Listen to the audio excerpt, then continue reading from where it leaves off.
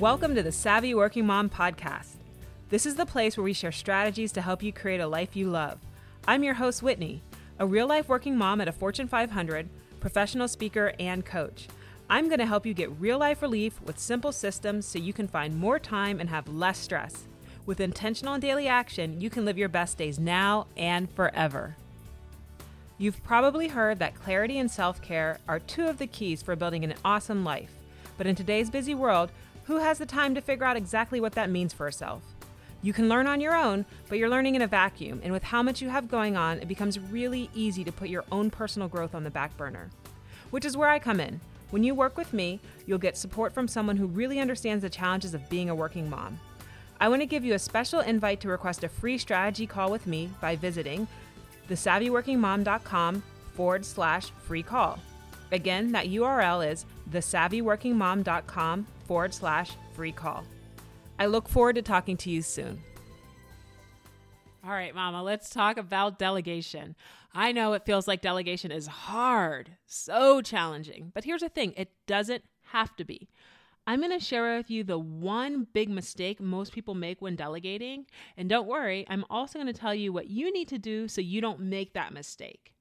Listen, when I first became a manager, I had to learn how to delegate. And this is the thing, you can learn it too. Delegation is a skill. It's something that we can develop. It is not like some people are born able to delegate and others aren't. You can learn to do it, and you can also improve your current delegation skills. That's what I needed to do.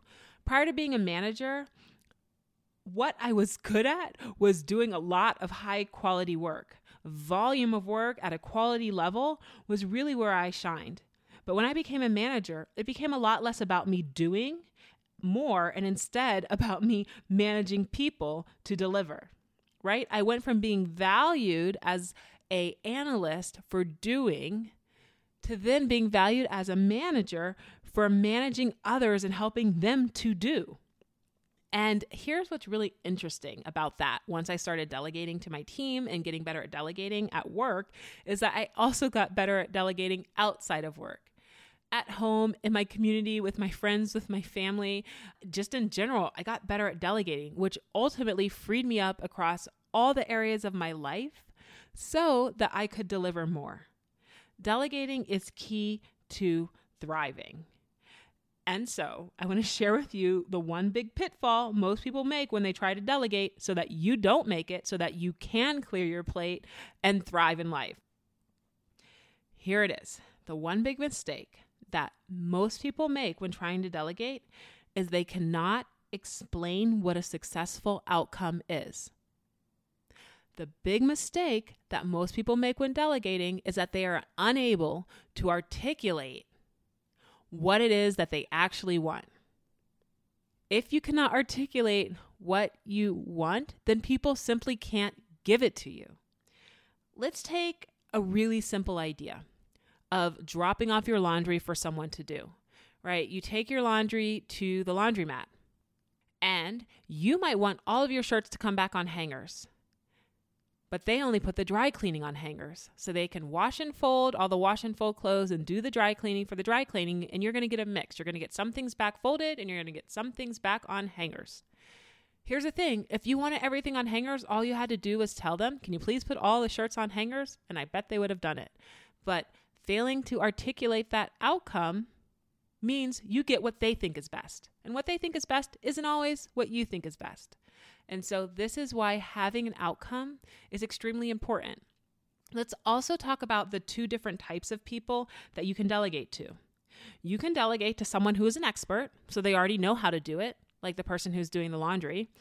Or you can delegate to someone who is a novice, who's learning how to do something. So this might be, if you're teaching your kids how to do the laundry, or in a work situation, right? It could be hiring a freelancer who's done the role that you need before, and they're experts at, say, making PowerPoint presentations. Or you could give it to someone who's a novice who is learning how to make PowerPoint presentations, and you have to teach them a little.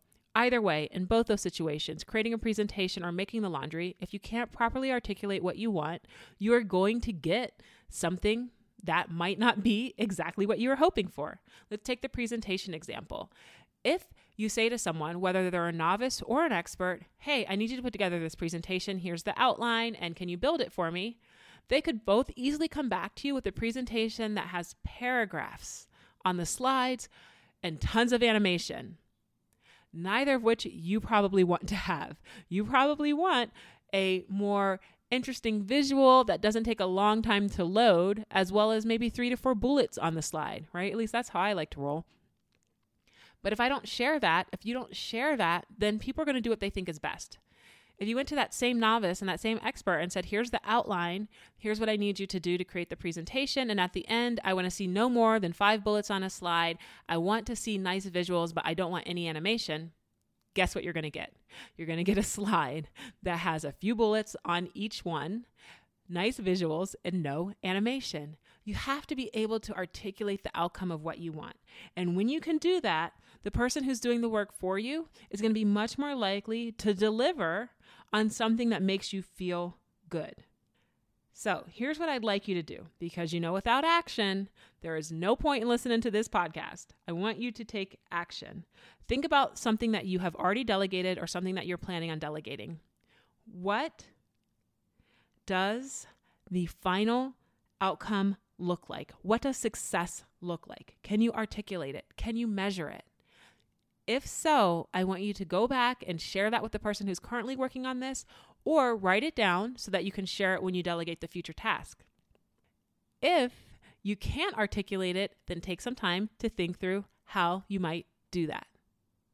And once you've done this, go ahead and reach out to the person who's doing the task for you right now, today, or delegate that thing right now, today. Free up your plate, right? Clear off your plate and give yourself some more time back in life to do the things that you want to do.